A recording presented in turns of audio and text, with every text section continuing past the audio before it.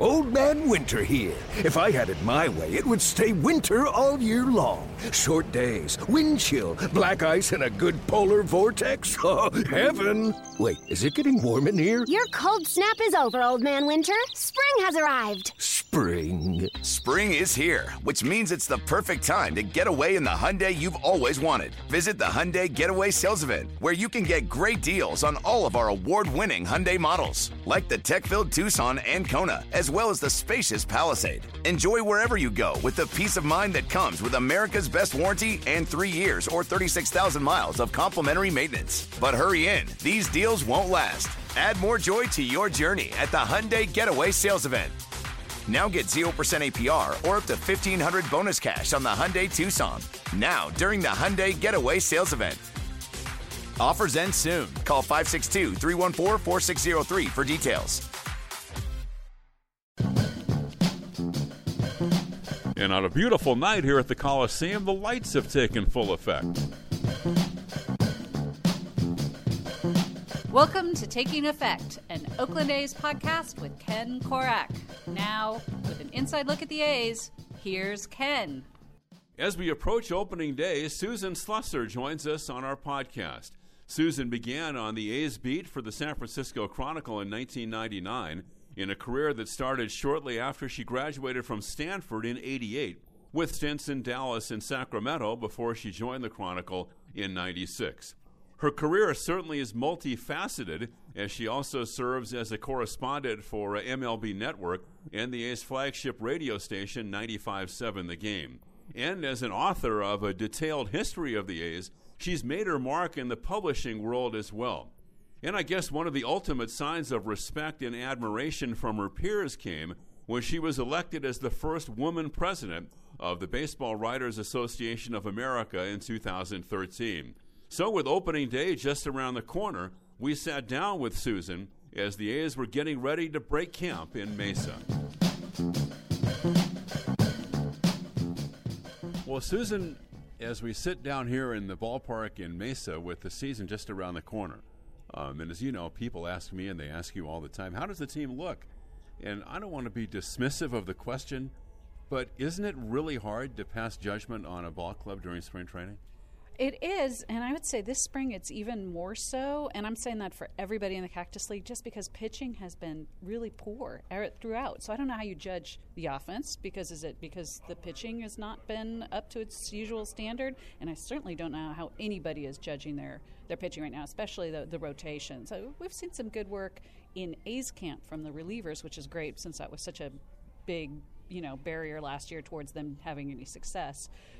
But the starting rotation has really not ideal circumstances, I would say, when you're going into a season with a rotation that's struggling the way everybody's is. Do you find that you can drive yourself nuts trying to figure all those things out? Because I always reflect back on what Bill King said, which is the more I think I know during the spring, the less I actually know. Yeah, well, and anybody in the media, any reporter, you're so curious, right? So you kind of try to figure out all these scenarios, and then as things kind of fall into place, especially if it's an injury, which is unfortunate. Right now the A's roster's become a little more clear because of the injury to Sam Fuld, but you kind of wonder, what were they going to do? That's the sort of thing that can always drive you a little nuts too. Even when things are settled, you wonder, what would they have done had they? Because you kind of want to know where guys are in the pecking order, and there's so much focus on the opening day roster. That's really not the biggest thing. What's really going to be the team the bulk of the season? That's what you want to know. Things can change a lot in the first couple of weeks of the season. So now that we've said all that, and I've said people are tired of me saying this, that spring training is like the great illusion. It is. I think they're going to be a much better offensive club, and I think their bullpen will be a lot better. Yeah, no doubt. I think that those are two. The bullpen was such a big focus for the front office this offseason. I think they absolutely knocked it out of the park in terms of, I don't mean that in any sort of negative sense. I think they've really found the right guys. I think the bullpen is going to be excellent. It's tough to project bullpens. I mean, they can be very up and down. Guys, I think there's no other position that is as prone to wild swings from year to year as relief pitcher. But certainly if Sean Doolittle is fully healthy, which he looks to be, and pitching at his usual level, that's great. Madsen, Axford have the track records. Liam Hendriks, we know what he did last year once he moved into full-time relief, was just sensational for the Blue Jays. And Mark Zipchinski is really an excellent left-on-left specialist. So I think this is a very nice bench. And I love the lineup. I think it's got some really nice balance because they're the A's. There's a lot of versatility. There's maybe a move or two they could do that could make this roster make a little bit more sense, I think, from a position player sense, but I like that. To me, the question marks maybe a little bit of the rotation from what we're talking about with the not having some great results here and there. And the defense was something last year that was a concern, and I thought it would be better. It's tough to tell this spring because so many of all of these errors are coming from non-roster guys and minor leaguers, but I gotta say that some of the regulars are not looking as crisp as you would like at this point of the spring either. And I think once you get closer to opening day, I think that's when Bob Melvin will play the combinations that we're going to see during the regular year. And I would think at that point you can make maybe better evaluations of the ball club on defense. Well, yes. At that said, if you look at the defense in comparison with other teams, which I think is fair to do during the spring, the A's are far out in front of everyone else in terms of errors. So that's not good. Even if it's coming from lower level guys, the bulk of it. There was that 1-5 error game. I think that certainly had something to do with it. And it was mostly guys who are not here anymore. But just in general, it's just not. The defense is such an emphasis for them, and it's not showing up in what they're doing on the field. I think, especially going to the Bay Area for those final 3 games, it's always so great. But from a pitching and defense standpoint, you would really like to see some guys step up for those games. Big league stadiums, perfect conditions to play in, and really there should be a little bit of a sense of urgency. So, yes, those games are key. And the team ERA is around 6. Let's face it, and they're walking a lot of people. They've walked more people than any other team in the big leagues. And so these games, they last forever. There we had an 11-11 game, a 13-12, a 12-1. And I was talking to somebody today, and I guess that Major League Baseball quantifies all these things. And the A's are playing the longest games of any team during spring training. So that must make you feel a whole lot better about covering the games on a day-to-day basis. Yeah, that you're not really telling me anything I don't know. Yeah, it's been brutal, especially some of the later innings in some of these games when you kind of get into the scrub wars with guys from the lower levels of the minors who are just filling in and nobody's throwing strikes. That can be a little brutal, but that's. Hey, it is spring. You try to keep that in mind, and I don't think anybody really cares too much about our deadlines. But I wish I'm going to start handing out my deadline sheets to everybody to let them know. Just maybe pick up the pace a little bit. Honestly, it's spring training for the umpires too. We've had a couple games where I would say that guys are not getting calls. That doesn't help when it comes to the length of the games either. So let's step it up, umpires. Just call everything a strike. Well, yeah, in pitching and defense, and everybody knows the importance of pitching and defense, and especially the bullpen. And last year they struggled there, and they struggled defensively. Yeah, that would go a long ways toward maybe turning around that 1-run record of a year ago. Yeah, or maybe their strengths and weaknesses are going to be a little different and completely opposite from what they were last year. Maybe this year it's the bullpen that's a strength and the lineup that's a strength, and starting pitching not so much. So if they can figure out a way to make it work, great. But at some point they're going to have to figure out what they are. I do like this lineup, though, so I think people are going to be a little surprised when they see what the A's have here. Chris Davis was, to me, potentially a spectacular under-the-radar pickup. I think he is, especially given his age, he's 28. He hit 27 homers last year in less than 400 at-bats. I think that just could be really a remarkably – he's primed for like a massive season if he does what everybody thinks he might be able to do.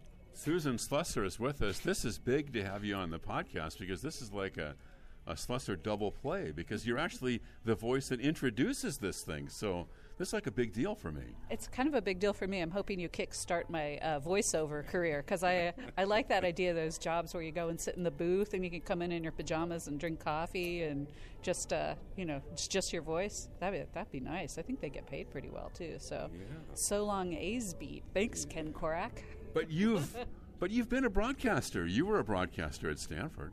I was, and I loved my broadcasting days. As you know, my goal when I was a child was to be a play-by-play broadcaster for a baseball team, which I did all the way through high school and college. And even football, I was the color man, as they say, for Stanford football. The color person. The color person. That just doesn't have the same ring for Stanford football. And I loved my broadcasting days. But no, strangely, in the late 80s, nobody was looking to hire a woman to go cover minor league baseball as a broadcaster. So into sports writing, I went full time. I'd been working as a sports writer, too, in college, too. So I love my career. But as you know, I desperately want your career. So you want my job. Let's face it. Let's not beat around the bush here. I do. I would. If something were ever to, I think there were people who were looking at me like a little bit askance when you were having your knee problems. So what did Susan do a Tanya Harding to Ken Korak? But seriously, if you look around baseball, and Susan Waldman works full-time on the Yankees broadcast, but she is a color person. Mm-hmm. She works with John Sterling.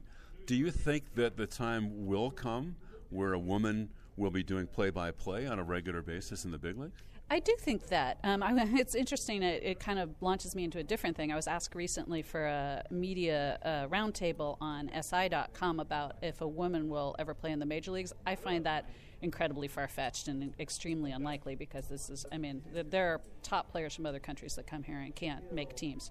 In terms of women being play-by-play announcers, I don't see any reason why not. Jessica Mendoza is now with ESPN. She's mostly doing color kind of work because of her background, but I think she could easily step into play-by-play, and also a fellow Stanford grad. So I'm very excited about her career and can't wait to see what she does. There was some backlash on Twitter when she started doing games, but that's to be expected. I think but there have been women doing play-by-play on national football games, so I don't think that is too far off. I think women being in the studio at ESPN and on the sidelines and doing really good work for real sports and stuff like that, I think that's almost inevitable. There are a lot of really talented women in the sports broadcasting business. You could do it. Don't sell yourself short. You could still do that. That is my plan. That is my plan. Shh, don't tell anyone. I just, I'm kind of keeping an eye on you. Yeah, I know. I'm all too aware of that. In the interim, though, you're a published author with a book out.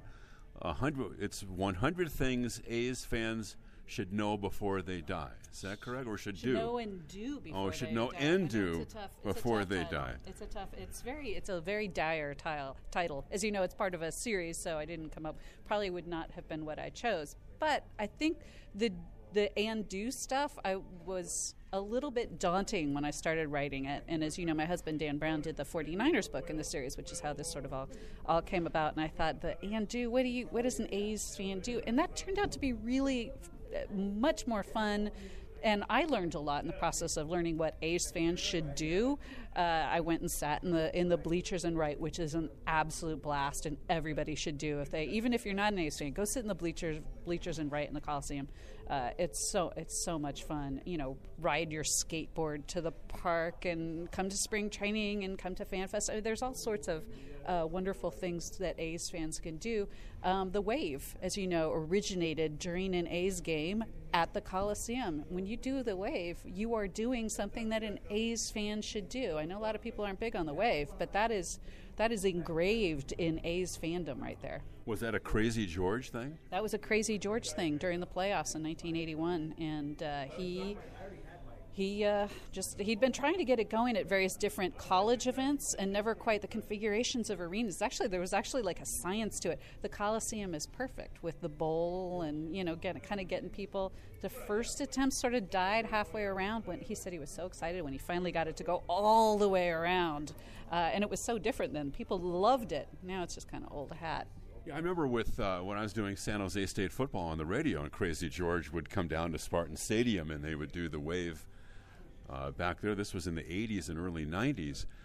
If let's go back and talk about this team a little bit, because a lot was made of the issue of chemistry last year, and you wrote about it.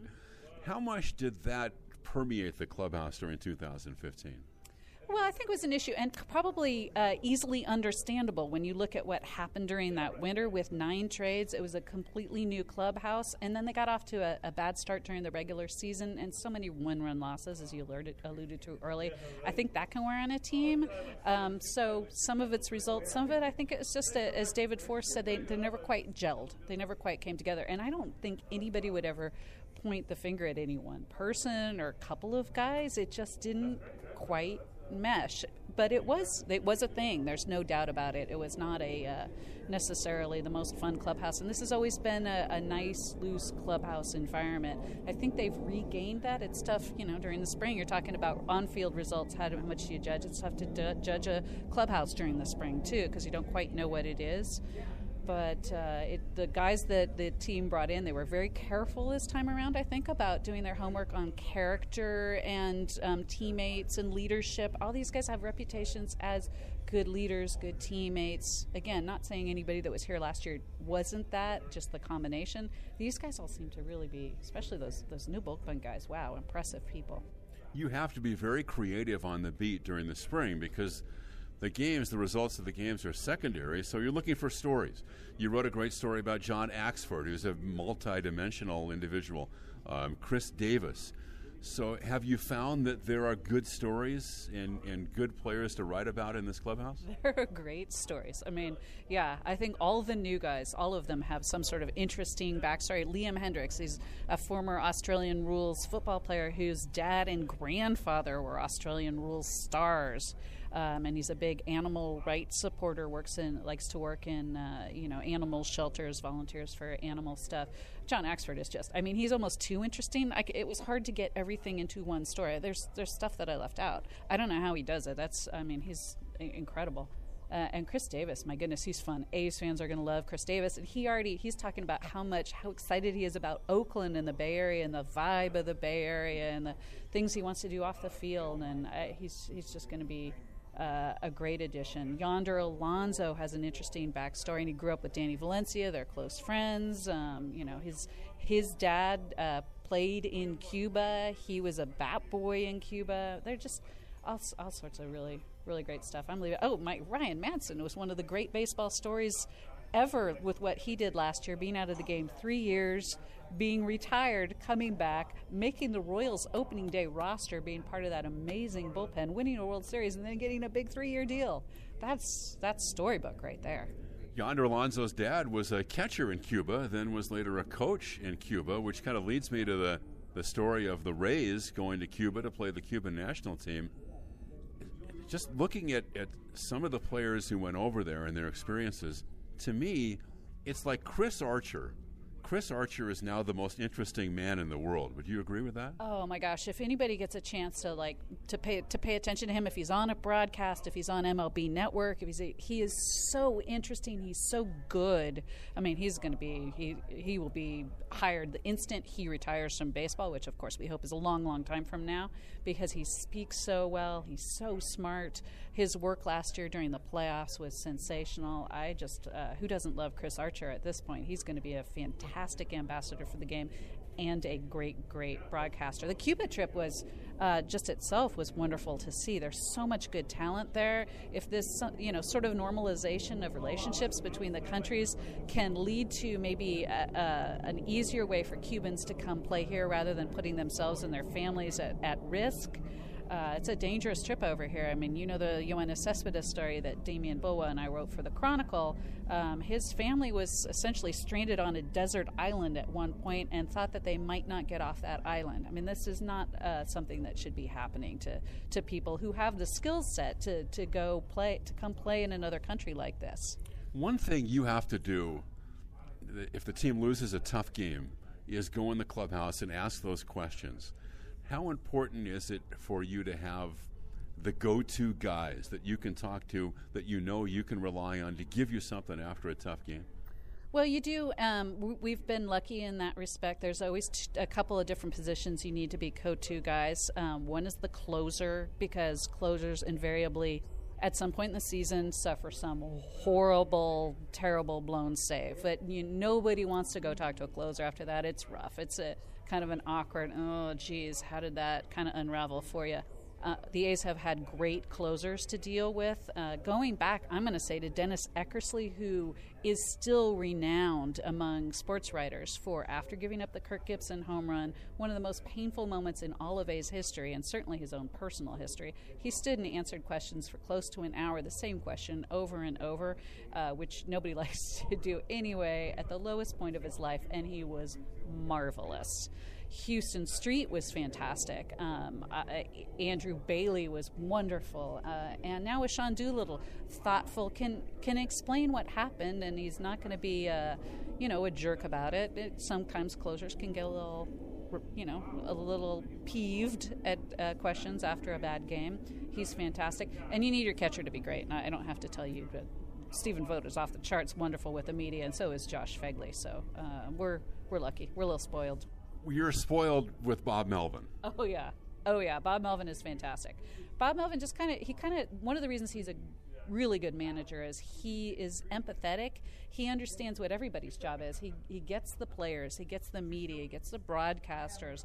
His dealings with everyone are on such a mature adult level, and he tries to give us what we need. He's always thinking about, what do you need for your job? How can I help you do that? Which is very unusual in any industry when it comes to the media. People aren't going like, wow, how can I help this reporter out? Bob Melvin does that, just I think surely because he is such an empathetic person. His emotional IQ is very, very high, and that's, I think, important in this day and age for a manager of any professional sports team. How many times over the years, though, have you encountered situations where you dread going in the clubhouse and it's just not any fun, and there's tension that is almost palpable there, and not only after a game where it's just the whole year or whatever it is, that it's just not a real comfortable situation for you? Well, I think it's really only if you've got a guy who's maybe a difficult personality and it's somebody you have to talk to and they've had a tough game or are responsible for losing the game.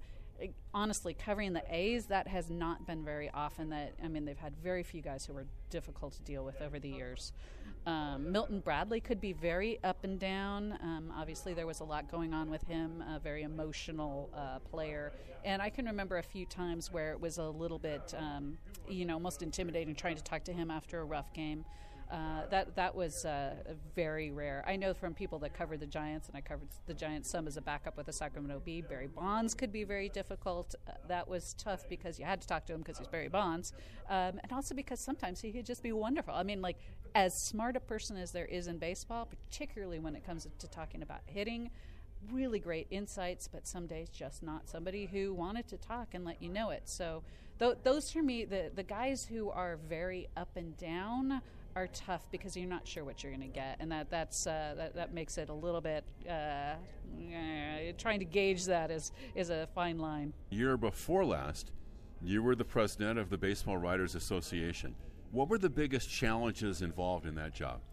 Well, the Baseball Writers Association, I think most people don't realize, it's the number one thing that the Baseball Writers Association was formed for and is really, in essence, about is good access for writers, press box conditions, things like that most people don't really think about, but that are really near and dear, certainly to my heart. I need to have good access to do my job correctly and have good press box conditions, etc. That year, the Angels moved their press box all the way down the foul line in right, and it was you can't see home plate from there. So that to me is unacceptable. I helped sort of broker a little tiny BBWAA box behind the plate. It's pretty bare bones, I got to say. They didn't do necessarily any sort of work to spiff it up to actual standard levels, but you can see home plate. So I did appreciate that. I'm not sure their part was necessarily in it. Not the PR staff. I'm saying maybe above them that there was not necessarily a lot of love or thought for the writers, but they did give us that. And then there were, there's always like little things. It's surprising. There was one team, you hear all the little complaints. There was one team that during a doubleheader was not making the manager available between games, which is actually a posted rule that you have to. Obviously, people have stories, especially Associated Press, places like that, MLB.com. They have to get out stories right away after the first game. There was a place where the manager wasn't being made available after when a game was rained out. Just stuff like that. Not people might not think a big deal, but if you rely on these people to write your story, it is a big deal. I think there may be some confusion, Susan, among fans and people who even ardently follow the game regarding the Hall of Fame, Major League Baseball, and the sports writers. Sports writers vote for the Hall of Famers. And especially in light of the Pete Rose situation and the steroid era, explain those relationships and what's involved in that and the guidelines set up for voting for the Hall. Yeah, we are the Hall of Fame's chosen voting body, in part because they like a big voting body, and it has been as up to 700, 800 voting members. It's down a little bit more into the 500s, I think, right now. But we have no control over the ballot, for instance, or the wording on the ballot, which, as you know, 5 or 6 times mentions character, team, all sort of character stuff. We call it the character clause. That's actually like 5 or 6 mentions of, being a good teammate and things like that and following rules. So I am one of those who believes that pertains to the steroid era. I absolutely understand the arguments on all sides. I've really struggled with them over the years, as many people have. I'm one of those who feels like if there's actual evidence, and this has only been in court cases in my mind, connecting somebody with steroid use, I am not going to vote for them. I am keeping an open mind on that, and I might shift my thinking. It's only kept me from voting for Bonds and Clemens at this point, and I love both of them as Hall of Fame candidates, obviously. I really would like to have known what they would have done clean. I would like to know what that home run total in particular would have been clean, as a clean player. Kind of heartbreaking that we won't ever know. But you couldn't vote for Pete Rose, not that you would necessarily, even if you wanted to, right, because he's ineligible according to Major League Baseball. Yeah, and there are writers who write him in every year. It's not, you can't write in a guy, but it's not our ballot. So, if Pete Rose was on the ballot, that would be interesting, because certainly in terms of the character clause, where does he fall? I think he's going to be a nice consideration at some point for the Veterans Committee, probably sadly after he's gone. But again, this is a guy who did at points admittedly bet on baseball and on his own team, which certainly leads to a whole can of worms. You can't have a sport if there's betting going on with people that are involved in the actual games. Is it possible that a decision could be made to allow some of the broadcasters to vote for the Hall of Fame? For the regular, not the Veterans Committee, because there have been broadcasters on the Veterans Committee.